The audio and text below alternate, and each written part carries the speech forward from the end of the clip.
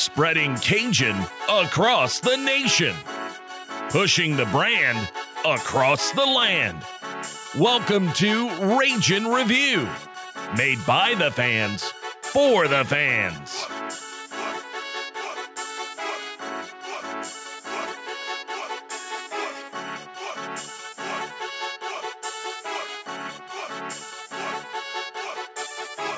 Cajun Nation, happy Monday. Welcome to Ragin' Review. Matt Miguez here, joined as always by Jerry Abear, and we're also joined by the man, the myth, the legend, the whatever the hell you want to call him, Josh Jagno, man about town.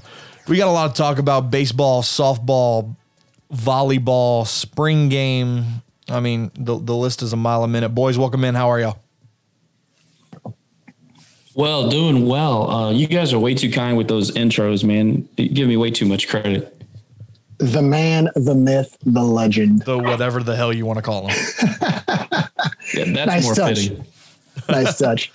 So, let's start with the brief stuff first. Obviously the spring game for Billy Napier and his Louisiana Ragin' Cajuns football program was Thursday night. About 2,000 people were in attendance at Cajun Field to watch the Vermilion and White spring game. And it was a nail biter down to the end. Kenny Almendares hits the walk-off 51-yard field goal.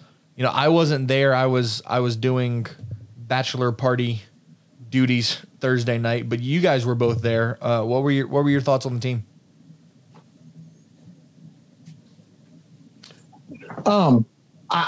Depth. That's the one thing that comes to mind is depth. I've never seen a UL football team this deep before. I noticed Coach played just about everybody he could. And I found that even especially on the defensive side of the ball, you saw a lot of guys that you don't really hear from that really stepped up and made plays. And that's kind of been sort of the forte for Billy Napier.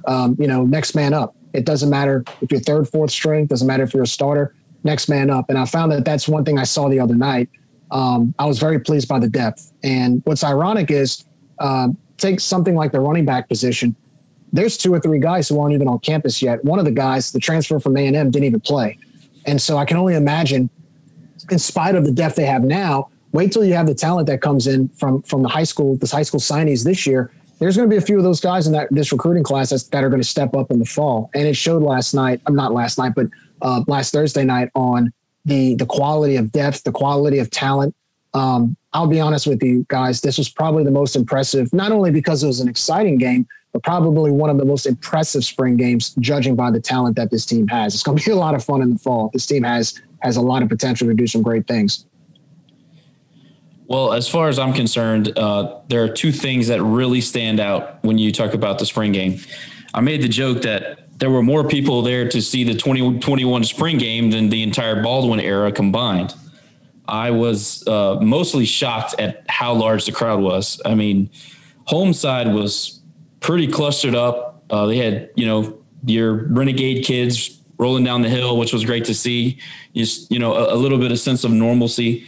And then you even had guys over there on the opposing side and in the end zone. So, it was awesome. It was just awesome to see the interest in Cajuns football. But the second thing that really stood out, and everybody's favorite player on the team is always the backup quarterback. Okay, so I'm not saying anything groundbreaking, but yeah, no Chandler shit. Fields, How was Chandler Fields? My gosh, I tell you what, he looks the part. He's got size. His ball is on the money more often than not. He made a couple of throws falling backwards on his back foot that were right in the breadbasket. That was interesting and very encouraging. So those 2 things probably stand out to people that showed. But the third thing I would say is that the offensive line, both what you would call the 1 and the 2 unit, I mean, I can't remember a more impressive looking set of O-lines at this program. I mean, there is none outside of Dotson and Hunt. I mean, look, we've got some elite level talent in D1 on this offensive line. And then the last thing I would say is that the linebacking core looks fast, physical, and very, very good in coverage for the most part. They did get caught looking in the backfield a few times on play actions, and you might credit that to the offensive scheme and the offensive players, Levi included in that. But I'll tell you what, Chris Moncrief and Farad Gardner, they might be like some of the best linebackers in the nation. And I don't feel like that's hyperbole. Chris Moncrief looks like a dog. Yeah, I was very surprised. I mean, every single play on defense, and Moncrief was in there. He was present. He was there. Whether it was a tackle, he was on top of the ball. I mean, that man can just sniff a football. And one thing that I found that was very impressive with the front seven as a whole is how quick they are off the line. We talked about, the offensive line and how deep they are, how talented they are, but they were challenged. I thought they were very much challenged, especially on the defensive line. I mean, Taylor Humphrey, Big Sauce, he fully played to his reputation the other night as just someone who's so aggressive on the interior D line. And, I understand why you look at guys like Trey Regis, Chris Smith, Elijah Mitchell, why they're so good and why they were so good in uniform, because when you have to practice against that every day, when you go play other teams in the conference, even teams that are not in the conference, another G5 school, or even in Iowa State, you have great preparation when you're playing against a front seven like the front seven we have. You have to play it every day. It's kind of like what Nick Saban says at Alabama. The game is easy when you're playing that type of talent. So that's one thing that I like. I do kind of like the fact, especially at practices and scrimmages, especially for us, I do like the fact when the defense does tend to sometimes outplay the offense because, number one, we know how good the offense is. But number two, it goes to show you they're challenged. And that also goes to show you that Patrick Toney has something great setting up for his defense this year. I got a chance to see Patrick out at a local watering hole recently. I walked right up to him and I gave him a little pat and shook his hand and said, "Hey, man, thanks for Iowa State." And we both got a good laugh out of that. But, I think the spring game was a little bit of a culmination. Billy's had 3.5 years to build this program, and I think that he's built it into the mold that he was looking for. And, you see why he puts such emphasis on great walk-ons, great preferred walk-ons, and having a great support system to build that secondary and third lineup and fourth lineup to where, look, when you get on the practice field, you are facing quality players day in and day out. And I think that really builds a team over time. The last thing I'll say about what I saw at the spring game was I'm thrilled about this wide receiver core. I think we've got talent up and down. I think we've got size up and down. I really like Cambry in the slot. I really like Pauly in the slot. Stevens looks like the real deal as advertised. Jalen is about 35 years old, but he still should be able to produce at a high level. Man, look, I don't know that there is a ceiling to this team, and it's very exciting. Jalen Williams, if you're listening, I know you listen every once in a while. Tell this man to put some respect on your name.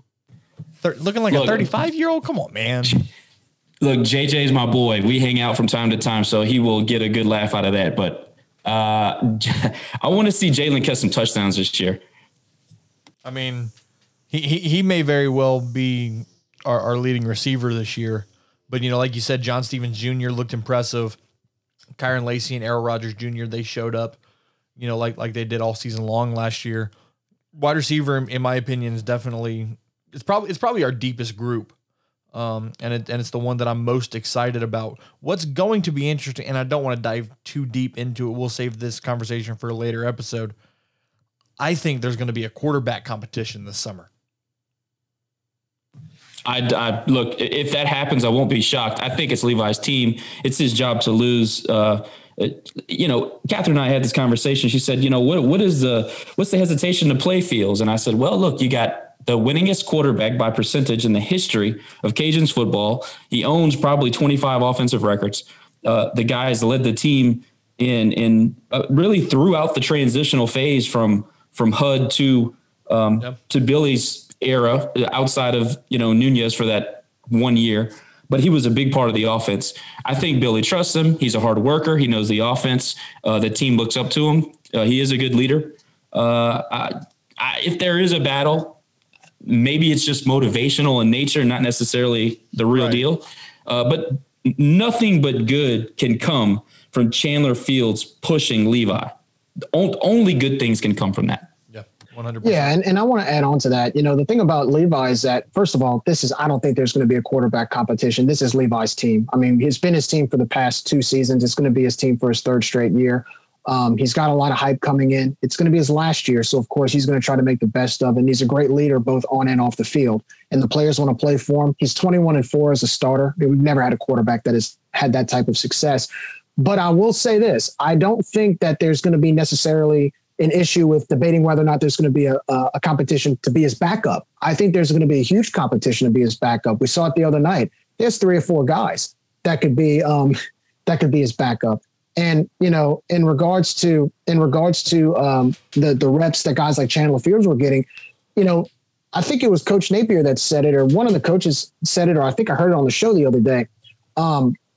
Last year, judging by the circumstances, there was no spring football. A lot of the games were close. So you really didn't have a game where you were able to play your backup quarterbacks because most of the games came within 10 points, right? So Levi had to play pretty much all of the 60 minutes. I think this season, now that we have a spring, now that with the fact that I think we're going to dominate some teams, we're going to be able to see more quarterbacks behind Levi, hopefully get some reps in to where you'll see some people be able to see what they can do to be his backup. Because look, this is his last year. We're going to have a backup. I mean, and especially knock on wood, but if he gets hurt, you got to have somebody ready to go. Yeah. Remind me what that ULM score was in 2020. 70-20. I wanted to see Chandler Fields that day. Yeah, I think we all did. Louisiana football, Billy Napier will lead them into Austin, Texas on September 4th for what is more than likely going to be a top 25 matchup between the Longhorns and the Raging Cajuns on Labor Day weekend. Guys, before we get into baseball and softball, big news yesterday for the volleyball program. Christy Gray will be introduced today as the new volleyball coach at the University of Louisiana. She will be the 13th head coach for the Raging Cajuns program. Now, I'm reading this off of a press release from Odessa College. Listen to these impressive numbers. She had a record of 125-37 in her 5 years as head coach. She took the team to 2 junior college D1 national tournaments, finishing 9th and 6th, respectively. 3 times she was named Conference Coach of the Year, and she was twice named the Junior College Southwest District Coach of the Year. She led Odessa to 3 conference championships. 3 of her players were named Junior College All-Americans. She coached 3 Conference Players of the Year and had 20 athletes named to the All-Conference volleyball team. Academically, under Gray, 25 student athletes were named Junior College Academic All-Americans, and 100% of her players that stayed in the program for 2 years graduated with a degree. Bet T-Joe likes that. Yeah, I mean, we're all about academic standards in Louisiana. Anything, hey, look, anything to increase graduation rate, right? Oh, we need it. But look, I'm not going to sit here and pretend to be some volleyball savant. Her numbers speak for themselves, and Maggard has made a couple of pretty phenomenal hires. So I trust the guy at the top, and hopefully she can bring that success to Louisiana. Be good. Yeah, I definitely trust Dr. Maggard's judgment. I mean, he's spot on when it comes to coaching hires. You look at her record, that's 75% winning percentage. She's brought her teams to the national stage. And look, I mean, she's got some big shoes to fill. Coach Heather Fontenot was here for a while. She built some great years here, built a good program. And the good news is that you have somebody who can pick it up. I mean, look, she's Coach Gray is a fairly young coach. And so she's got a lot of potential to grow her own career here. And I think that she's definitely got the tools needed. She's got the accolades. She's got the resources needed to be successful. And look, the first step is you want to always not only compete for a winning season, but if she can put this team, just like Lance Key's doing with soccer, you want to compete for a conference championship. You compete for a conference championship, you get into the postseason, you build off of that. Yep. And then when you build off of that, the rest is history. And I think, look, our volleyball program was ranked in the top 25 at one point last year. We've actually had a few really good seasons where we've been very competitive. And so I think this coach has a really good chance to come in here and do some great things. Like I said, her track record speaks for itself, regardless of if she was in junior college or the G5, wherever. So I'm very excited about it. Regardless if it's volleyball, football, whatever sport that may be, at the end of the day, you're still a Raging Cajun. We want what's best for the program, and I think she's going to be a great addition to that.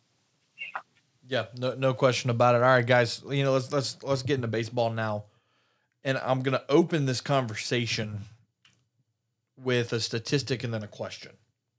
In the last 8 days, the Cajuns are 2-5. Only one game has been at home. Factor in that what you will. 2 games. Yeah, no, 1 game. Sorry, 1 game has been at home. Here's my question. Is there something in the water that just needs to be filtered out? Or is this a sign of things to come? I guess I'll take this one. I'm going to be easy. I'm going to take my time here. I am not a person who believes in home or away splits. I definitely don't believe in it with this particular team. If you look at the teams we've played, home, away, starting pitching, the way they hit the ball, the type of baseball they play, it's very clear to me what's going on. This Cajun team bludgeons bad pitching, and they struggle against competent pitching. Now, whether that's talent on the roster, I don't think it's talent on the roster, by the way. But if that's the issue, that's one thing. Maybe it's the approach that we take. Maybe it's the approach we take in a conference series as opposed to a midweek game. Whatever. There can be arguments made either way. The bottom line is that good pitching, especially power pitching, you saw that on Saturday against Mr. Funk up in Little Rock. Power pitching tends to overwhelm this offense. And kind of middle of the road, especially relief pitching, does not. And then we can take it from there. But just specific to your question, that is my opinion on what I'm watching. What I'm seeing right now, I noticed that there's been, and that's been kind of the big topic amongst fans. Before I say anything, I'm not a coach. I'm just a fan, and I'm going to play armchair. I don't know. We say armchair quarterback for football. I guess I'll be an armchair catcher or armchair pitcher here. I don't know, armchair batter. I find that sometimes when you tend to move around the lineups, a lot of times you play musical chairs with the lineups, especially based on matchups. It's understandable, right? You're trying to play the lineups based against the roster you're playing against, based on the pitchers you're going against. One thing I find with our guys is that I find that sometimes when the lineups get kind of played around a little too much, sometimes they don't respond. And it shows on the field, the inconsistencies at the plate, the inconsistencies of performances in certain days. And I understand that that's baseball, but I can tell sometimes it tends to affect them in many ways. And of course, it goes into what Josh said about facing good pitching or bad pitching. Some days when you're in, some days when you're out, when you have a little bit of inconsistency there, even when you're moving positions, whether it's in the infield, in the outfield, whether you're DHing, whether you go in the 6th inning, it's very difficult to stay consistent. And I find that, my biggest thing or biggest concern is moving around the lineup too much when you have a bunch of players that are being inconsistent. I think that kind of plays into a little bit of what we've seen the past 7 or 8 games. Last weekend, include that with the fact then you go to South Alabama, your first game is played on Sunday night, when on a regular weekend, you're on the bus back to Lafayette. Add that in with a doubleheader where you just don't show up. Now you're up against, now you're 0-3. Well, you see, Jerry, you and I talked about that the other day. It's one of those things, and I'm a firm believer in this. The weekend having gone from playing Friday, Saturday, Sunday to playing Sunday doubleheader Monday throws the visiting team off completely. Because think about it. If you're Louisiana in that situation, you're basically stuck in a hotel room. Maybe scrambling to find a high school field that you can practice on, so on and so forth. South Alabama, right. Those kids are staying in their own houses, sleeping in their own beds, eating their own food, and going through their same daily routine that they go through every day. I don't think, because and obviously it showed on the field that it didn't affect South Alabama nearly as much as it affected us. Well, I don't think, and look, I'm not using that as a way to say that's the reason why we got swept. I mean, the reason why we got swept is because we didn't show up. Though. But it is, I think it is a little bit of a factor, because think about it this way. You get your whole entire schedule mixed there. Then you come back for a game on Wednesday, and then the very next day you're on a bus ride to Little Rock, and that affects it a little bit. And don't get me wrong. These are 19 to 22, 23-year-old players. They've got the energy to be able to maintain that. At the same time, also too, when you get swept by a team that really we should have won the series against, I think we were good enough to win the series against, mentally that messes them up too. It's about how do you respond to adversity. That's why I think that game yesterday, the Sunday game, where they came back from a 4-2 deficit and responded with a vengeance, I think that's why that win yesterday, in my opinion, might be one of the most important wins on the schedule yet. That win was crucial. I think that was one of the most important wins on the schedule yet, because guess what? You've got an 8-game homestand now against competition that's not quite up to par with what we're capable of. It's just not – competition's weak moving forward. I'm not trying to be mean, but, Texas State isn't the Texas State – it's not Texas State of 2 years ago. We're playing North Alabama, probably one of the worst teams in the country right now, according to the RPI. I wish that game was canceled.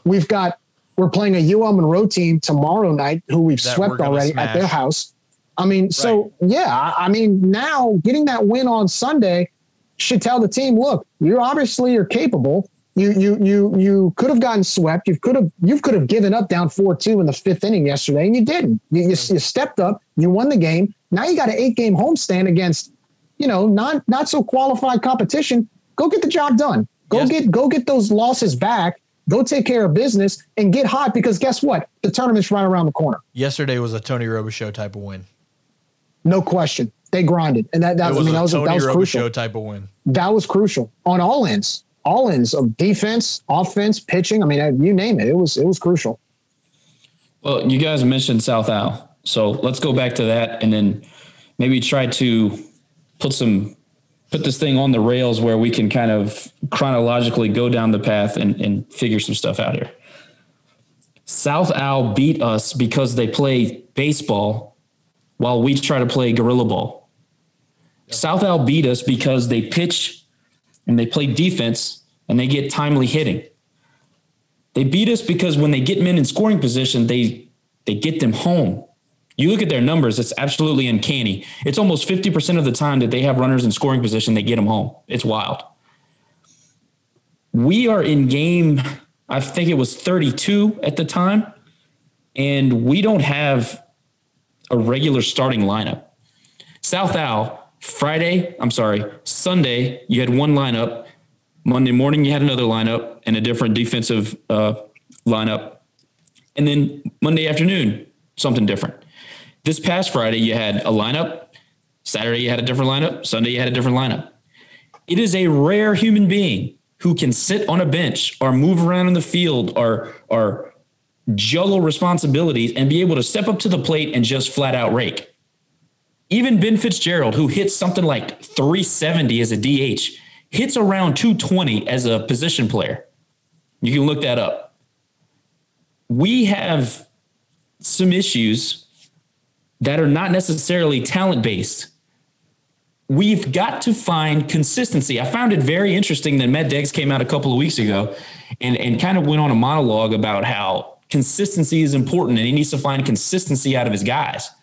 Well, my natural response to that would be, don't the guys need some consistency out of you too, coach? Because that's what I would think. And I don't think that that's unfair. I think that Matt Deggs is still early in his tenure here. So, of course, we're going to give him time to learn a few things about what we expect as fans or whatever. Not that he really cares about what we expect as fans, but just saying that as a Cajuns baseball fan, all three of us have been watching a type of a baseball, a brand of baseball, as long as we've been on this earth under Tony Robichaux. This is a totally different deal. This is a whole new thing. Hard to explain exactly what we're watching, but I understand you need dudes and you need, quote unquote assholes and you need alphas and all this stuff. Well, those alphas have to have a defined role and position on the team.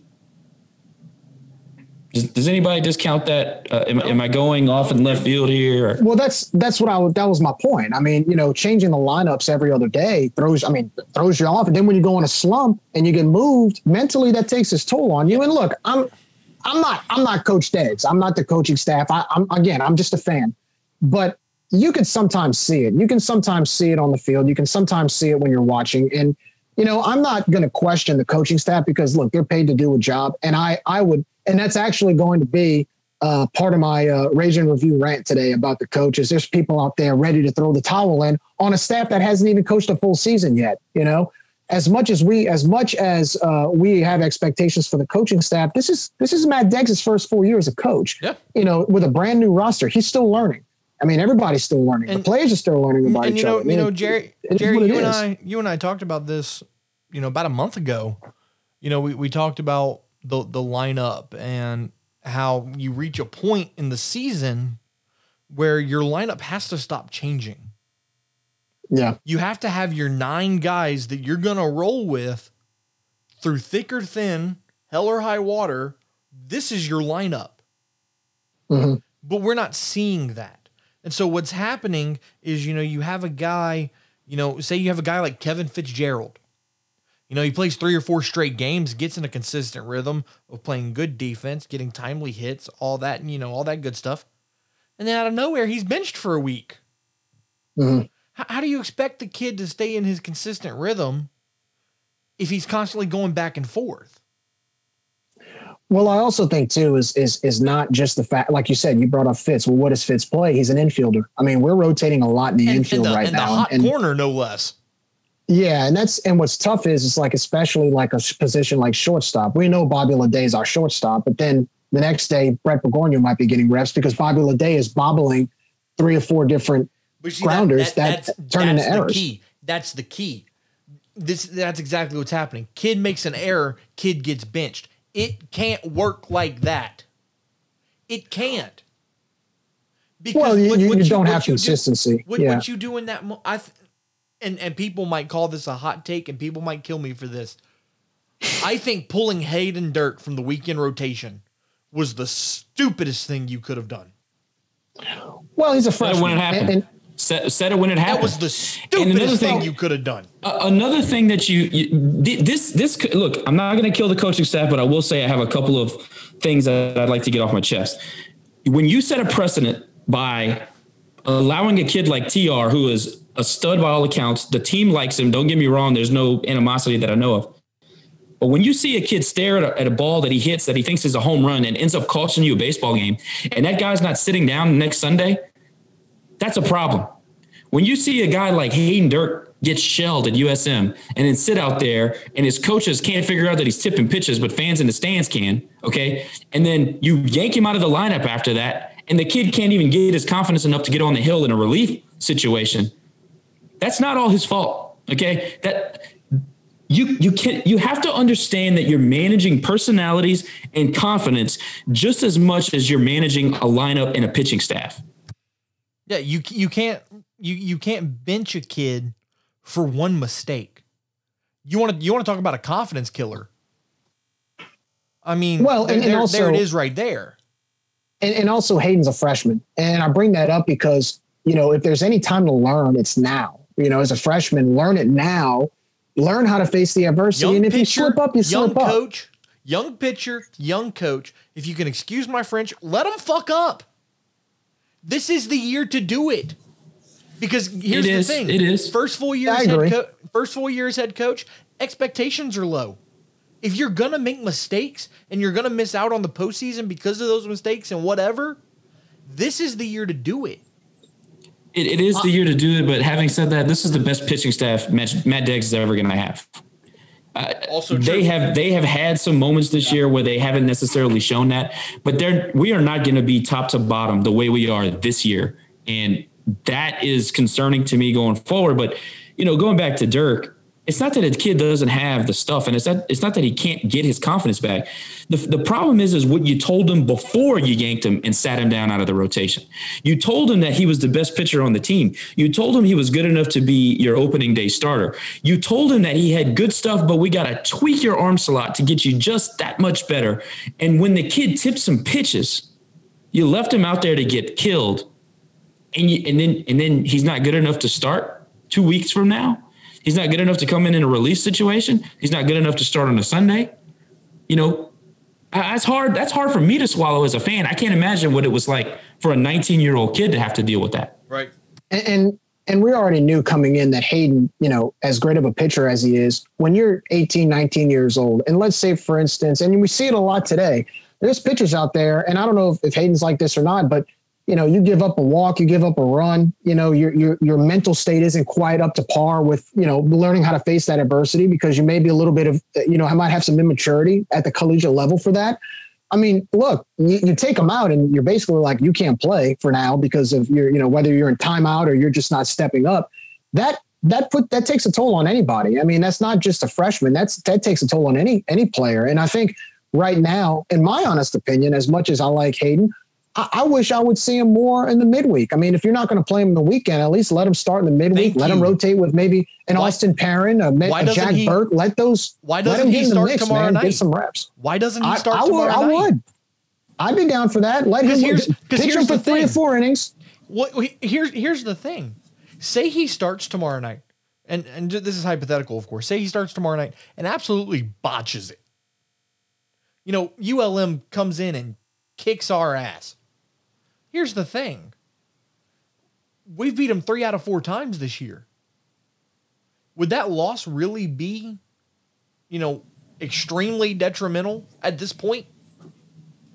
Well, I think I can see an argument for yes or no, but the point is that this is where Tony was excellent. He would let you learn your lesson on a game like tomorrow. He would let you learn, you know, in a blowout, you know, not that we've been blowing a lot of people out of the water, but you don't think that Hayden Dirt could have helped? I'm sorry, Carter Robinson could have helped you on Arkansas State Sunday. I know he'll give you 3-4 runs, but he's not going to allow 5 and 6 to leave the yard. I mean, he's not. And I know we're talking about Dirt, but I was going to cross-reference to Carter. Carter, it was a similar situation where there was some sort of mix-up with the coaching staffs. He wasn't allowed to come back and kind of work his way back into the rotation. They gave him 1 relief and then 1 start, and he didn't even know. You know, I can go a little bit further into that, but I'm not going to. I'm just saying, like, when the kids don't know what to expect, how the hell do you expect them to get better and then progress ahead of where they started? Well, I think with what Tony, the point you tried to make about Tony was he did the same thing with Andy Groh in 2000. He let him start against LSU. And of course, we all know LSU won the national championship that year. That was Skip Bertman, Gorilla Ball, LSU. Goes to Baton Rouge, gets rocked. And, you know, all the fans are criticizing him going, "What?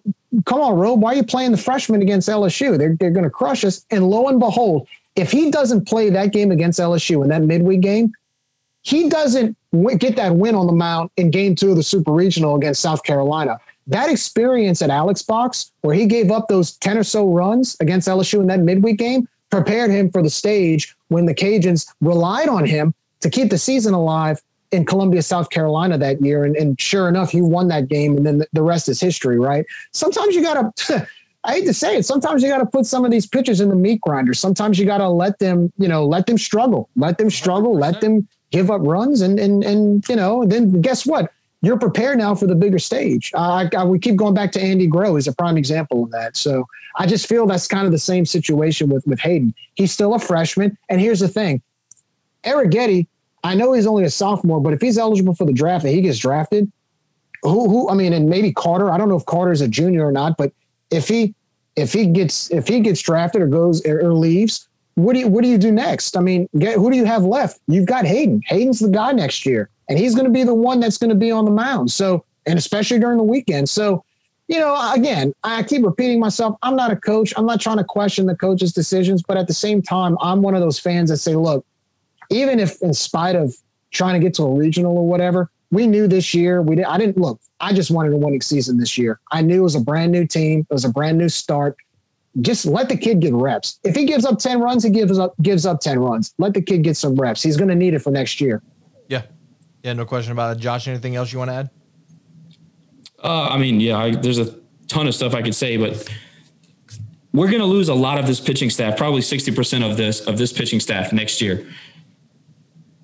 The season's not over. I think we're in a good spot. All things considered, I know we're in a funk right now, but I'd rather be playing my best baseball at the end of the year than in the middle of the year. You know what I mean? So there was some waning interest this past week. So that's concerning to me as a fan. I hope people are not starting to give up on this squad.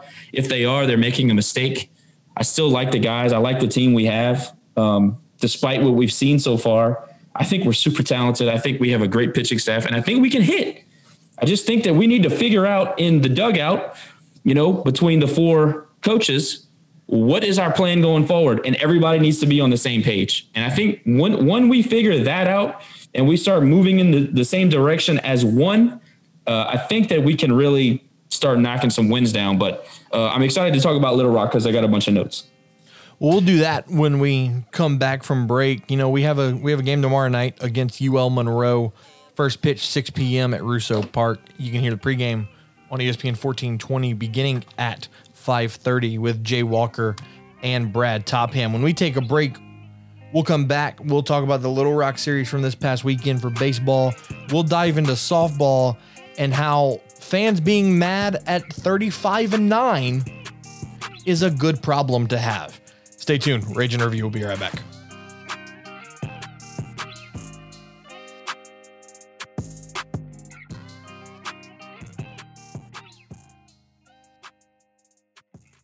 Chris Russo of Russo Exploration encourages you to donate to the Raging Cajun Athletic Foundation. The RCAF, the official fundraising arm of Louisiana Athletics, supports over 400 student athletes across 16 NCAA sports. You can invest in the RCAF today for as little as $5 a month. Just go to myrcaf.org to get started or call 337-851-RCAF. As always, donations to the RCAF are tax deductible. Your investment today will enrich the lives of every athlete that puts on the vermilion and white. Go Cajuns!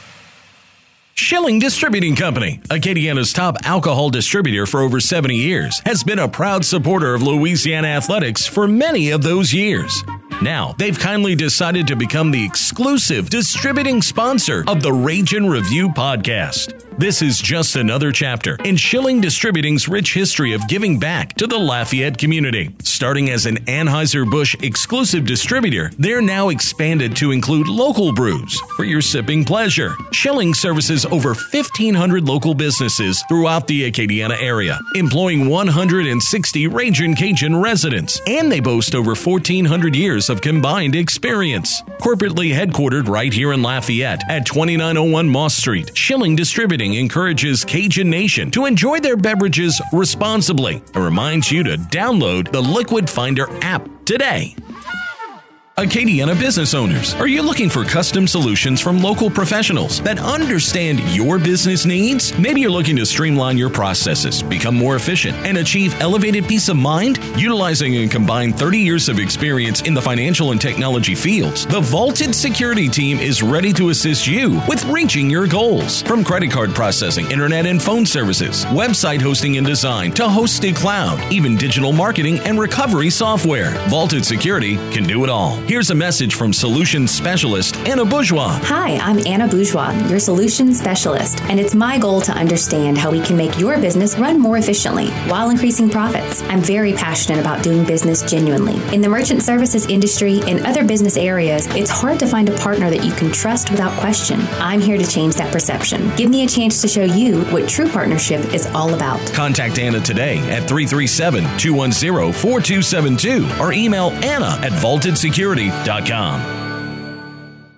Awardmaster, located at 3219 Johnston Street, is the only award shop licensed by Louisiana Athletics. In business in Lafayette for over 45 years, Awardmaster creates one-of-a-kind trophies, medals, and awards using a wide variety of materials, including resin, glass, wood, acrylic, and more. Owners Adam and Sarah Lopez are proud UL alumni, as well as Cajun Cooking Club members. Adam and Sarah can also help with your business promotional items. Rage and Review Review trusts Award Masters for all of their needs, and you will too. Award Masters is so much more than just an award shop. Give Award Masters a call today, 337-984-1414, or go to awardmaster.com. Award Master, the recognition and personalization experts.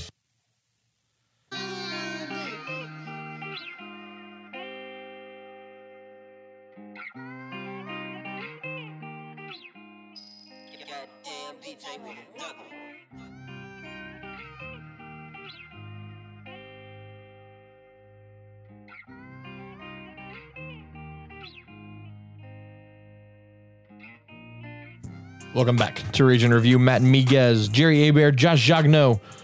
We're going to wrap this one up here in a few minutes. Guys, let's quickly get into the Little Rock series from this past weekend. The Cajuns dropping 2 out of 3 to the Trojans. Friday night was an 8-2 loss. Saturday was a game that the Cajuns gave away to the Trojans on a silver platter. And then Sunday, like we talked about earlier yesterday, was just a Tony Robichaux style victory, 7-4. You know, now we're talking about that series, and we're also looking forward to tomorrow night against UL Monroe. You know, guys, what were y'all's thoughts on this weekend, and do you think that yesterday's game gets you back on track? Well, first of all, I thought the first 2 games, and I ranted about it I was furious on Saturday after that heartbreaking loss. I thought the team didn't show up on Friday, and add that in with the fact that Little Rock just came out to play. We just looked lost. We looked like we didn't want to be there. We didn't scrap. It just wasn't a good game. And then Saturday, we really didn't. To me, I didn't think we showed up till the 8th inning, and all of a sudden we start playing the Raging Cajun grinding baseball brand that we're so used to seeing. And then, of course, just bad karma strikes us on such a bad error to lose that in the most heartbreaking way. It's almost like we've been cursed leading up to that moment. But of course, yesterday, take an early lead, start trailing 4-2, and all of a sudden the team just comes back and just dominates and just plays the typical Raging Cajun baseball that we know and love. Starts hitting the ball in the gap, starts making big outs on defense. Pitching, I thought, did a great job, especially the bullpen coming in, stepping up when they had to, especially at times when Little Rock had a chance to come back. We kept the door shut, and we got the job done yesterday. Like I said, probably one of the biggest wins of the season, mainly due to the fact that we have an 8-game stretch coming up that should work in our favor quality-wise. So just overall, very up and down weekend series, but even though we lost 2 out of 3, we could have easily given up on Sunday, but we didn't. We got the job done, and hopefully that win yesterday can start off a nice little win streak moving forward. I would say that Saturday was probably the toughest loss as a fan. I can't tell you the last one that really just ripped your heart out like that. I thought that was as big of a loss as Sunday was a big win. And a lot of people can say, well, you salvaged the game and you got out of there with your tail between your legs. But look, the fact of the matter is that you got to start building back somewhere. The season's not over. I mean, we're halfway through. Sunday was an absolute must win. And I give credit to the guys that came out and they swung later in the innings and they jumped all over some what I would consider subpar pitching. You know, Barkley is a very good reliever. He's one of the best in the Sun Belt, but they used him before in the weekend. So we've seen him. The guys had a feel for what he was going to try to do to him. And I thought they took advantage of Wallner.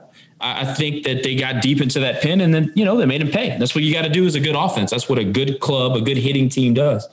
I thought Friday, I don't necessarily think we didn't show up. I think Friday was one of those games where you see a pitcher that you think you can hit and he shows up with his best stuff. I mean, I think that kid had some of his best stuff. I've seen him on tape before against South Al.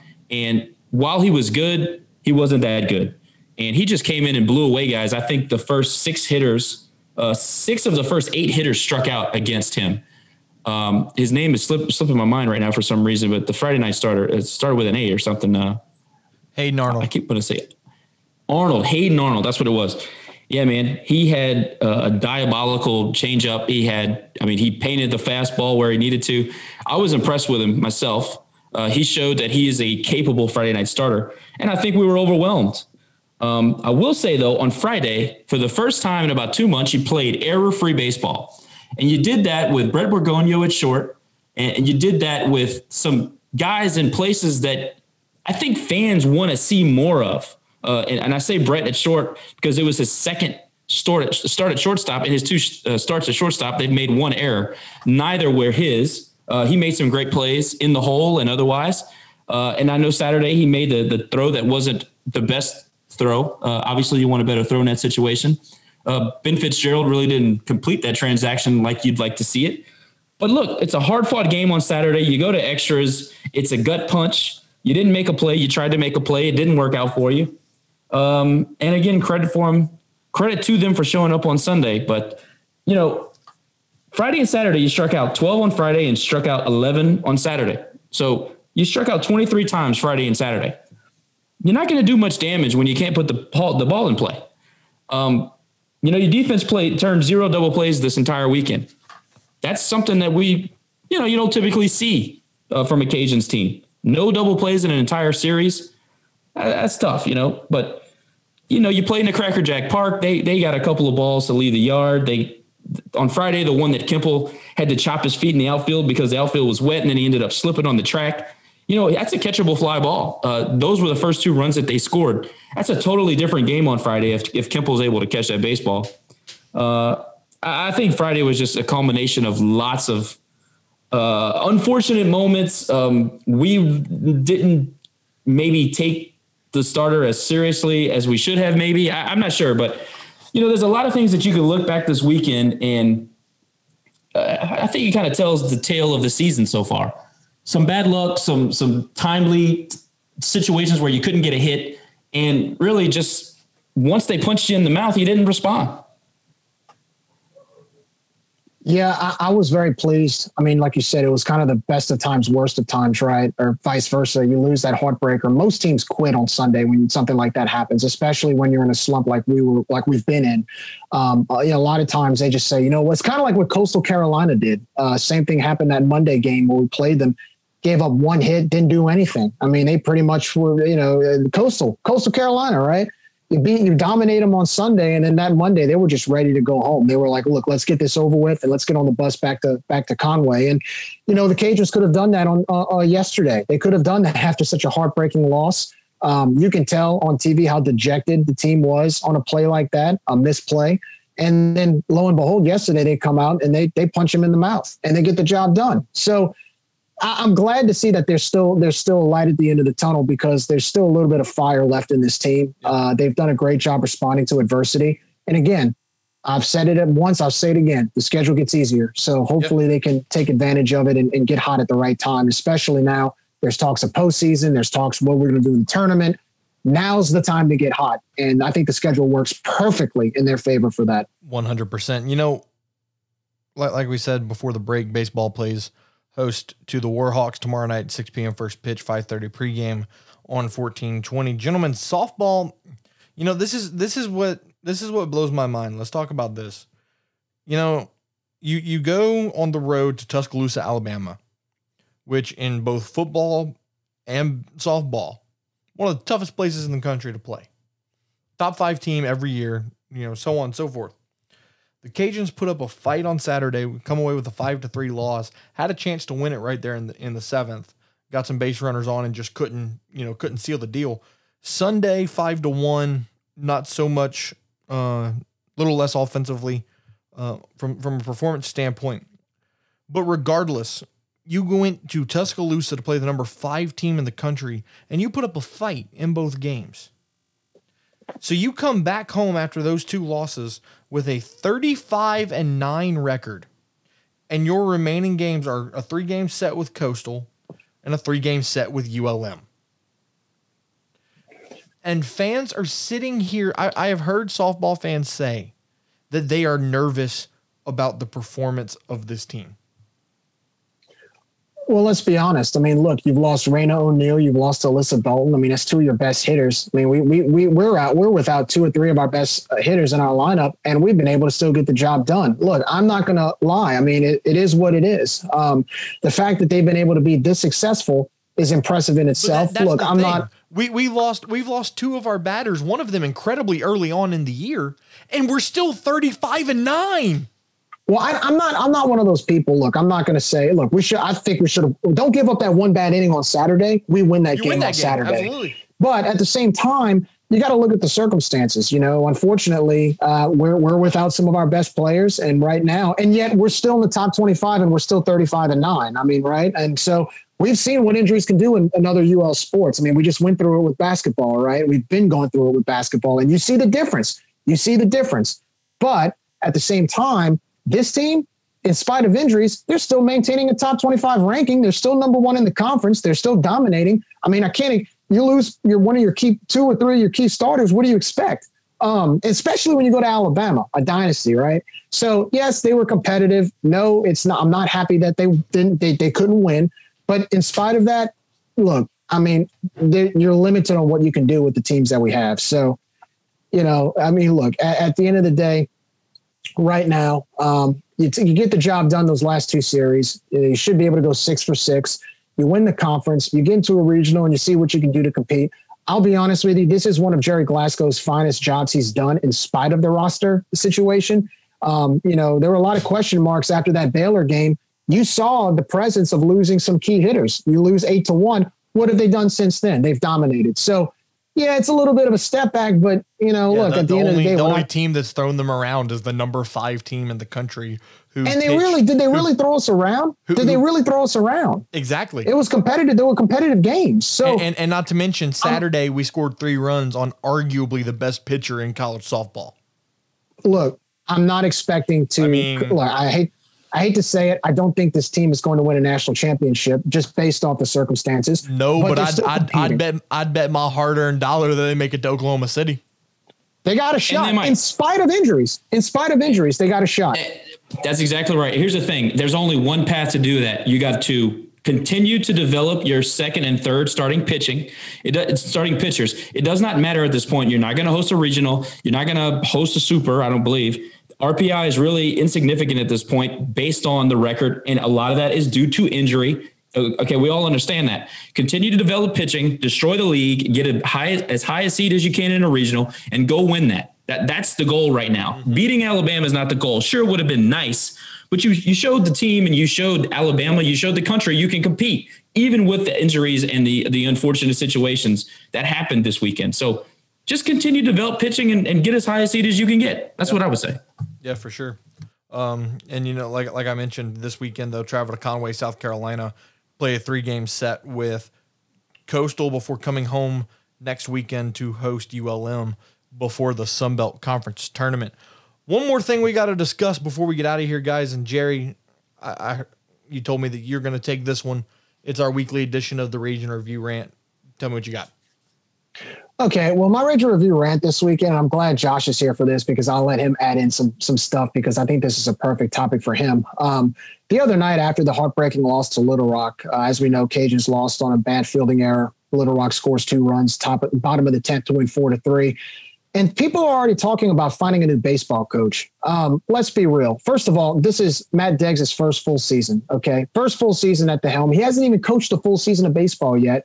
He's above 500 right now at his overall record as the coach for Louisiana Raging Cajuns. And then on top of that, not to mention, in spite of everything that's happened, he basically had to almost start from scratch this year. I mean, look, he really had to turn over a lot of guys who were starters. I mean, starters last season that either didn't come back, graduated. You had Hayden Cantrell going to the draft. So he had almost a full roster turnover on both ends, whether it's on pitching or batting, including, we're still playing with the defensive lineup. We're still trying to find who can play defense. And so everybody trying to throw this stuff out. We need a new baseball coach. He's not doing enough. Look, when Coach Tony passed away, all right, there was one name. There was one man who everybody, including myself, wanted. It was Matt Deggs, and we got him. He's here. And you know what? He's the guy.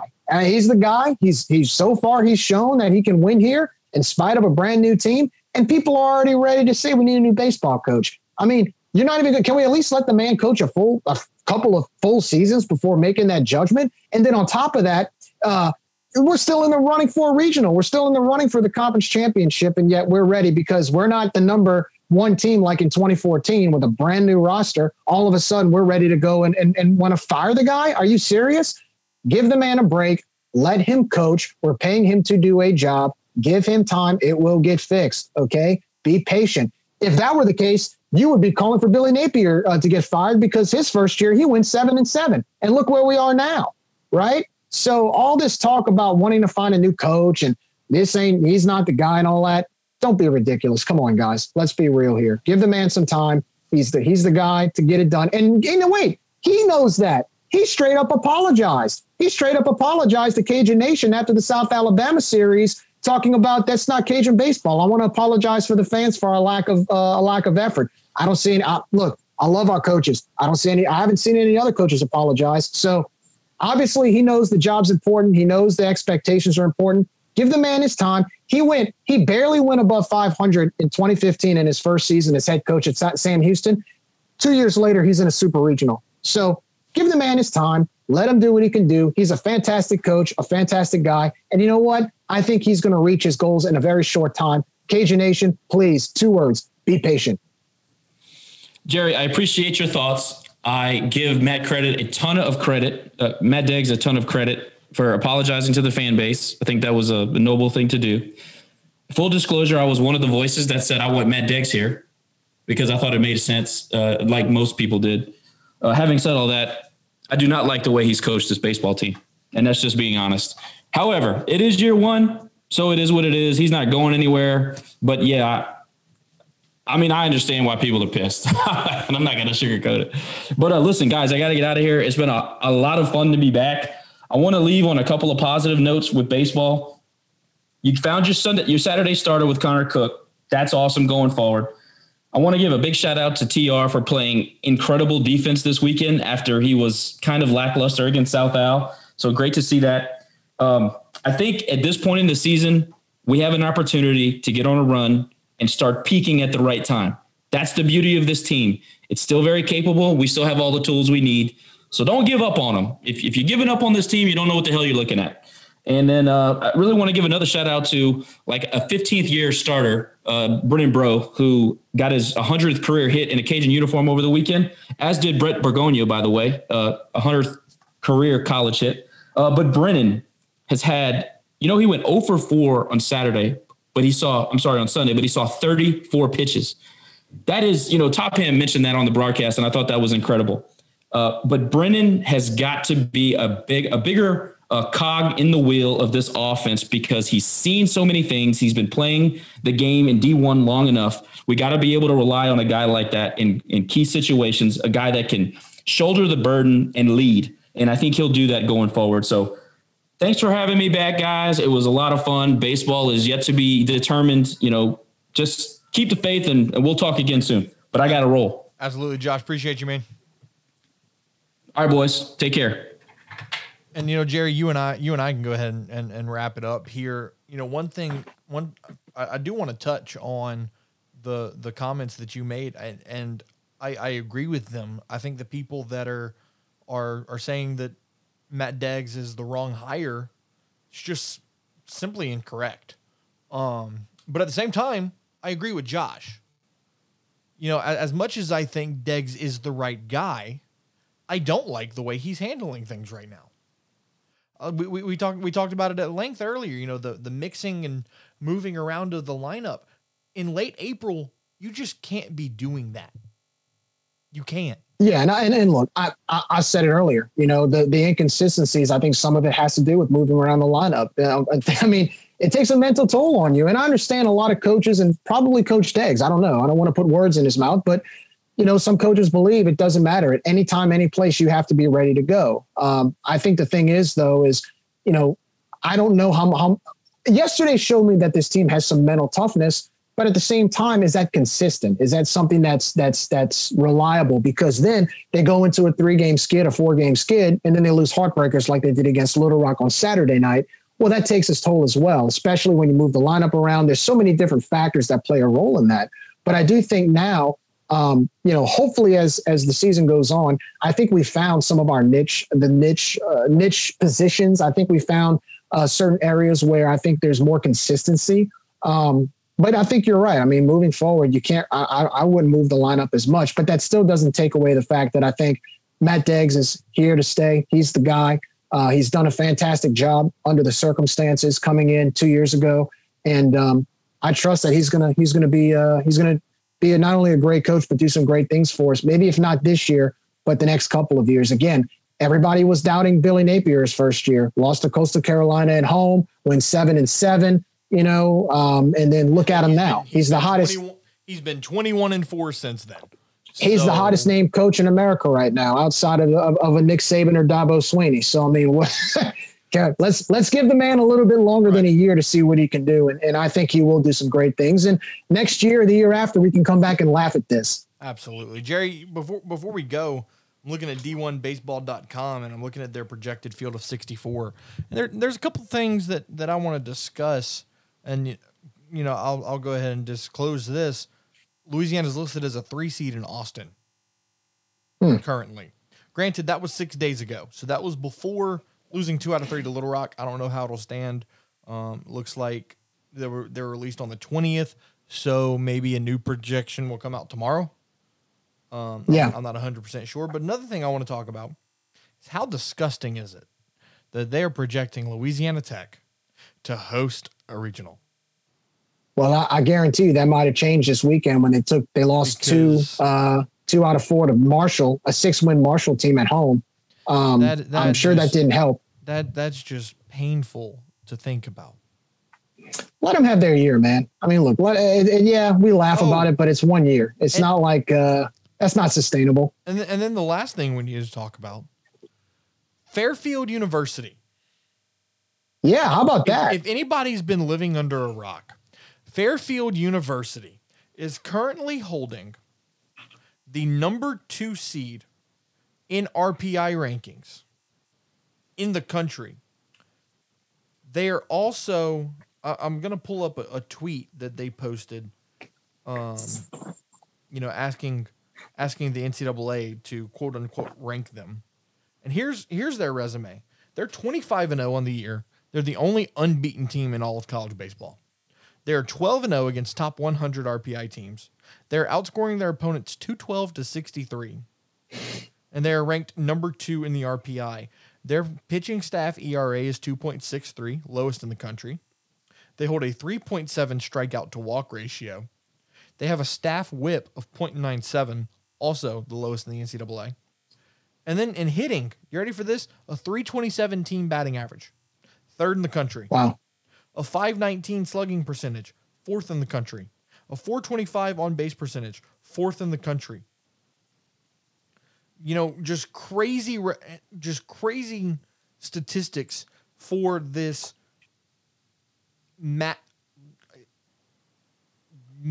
MAAC baseball program, right? According to D1 Baseball, you ready for this? They're going to be a 4 seed in Louisville. Quality of competition, man. Quality of competition. The reason why the Cajuns number 2 in the RPI rank and they're a 4 seed. I mean, I'm not saying give these guys a national seed, but a 4 seed. Take a look. What's their record in Quad 4 though? That's the question. I mean, I'd have to. I mean, look, they're number 2. There's no doubt, number 2. But they're 12-0 against top 100 RPI teams. I agree. I mean, that's weird. I guess that's the only explanation is quality of competition. I don't know why. I mean, look, they're undefeated, aren't they? Yeah, 25-0. Yeah, they're undefeated. I don't know. I can't explain that. That's one of those things. I'll leave that to the baseball analysts to break that down. But anytime you see a 25-0 record in college baseball or any baseball team for that matter, and you're 12-0 against top 100 RPI, you're number 2 in the RPI. I mean, that's national seed numbers right there, right? I mean, the Cajuns had that in 2014. Now, granted, it helps when you're playing in the Sun Belt in baseball, which was a top 10 conference in 2014. Plus, you had some key wins over schools like Alabama and LSU. But yeah, I agree. I mean, you're 25-0, number 2 in RPI. Why you're being picked as a 4 seed, I don't know. I mean, you should at least be a 2 seed. I mean, there's at least a 2 seed. Yeah, it's absolutely mind blowing if you ask me. Weird, very weird. Song and dance for another day, I guess. Jerry, that's going to do it for this episode of Rage and Review. Like we said earlier, the Cajuns will host ULM in baseball tomorrow night, 6 p.m. at Russo Park. with a 5:30 pregame. This game will not be on ESPN Plus. You can catch it on ESPN 1420 with Brad Topham and Jay Walker. And also softball will be in Conway, South Carolina this weekend for the 3-game set with Coastal. Jerry, appreciate you joining me as always. Cajun Nation, Facebook, Twitter, Instagram at Ragin' Review. RagionReviewPod.com. You can get all the podcast episodes and more over there. And lastly, we've got some big news coming up. We're not going to digress into that quite yet. That'll be, like I said, a song and dance for another time. Jerry, appreciate you joining me as always, my man. And we'll talk to you guys soon. All right. As always, go Cajuns. Go Cajuns.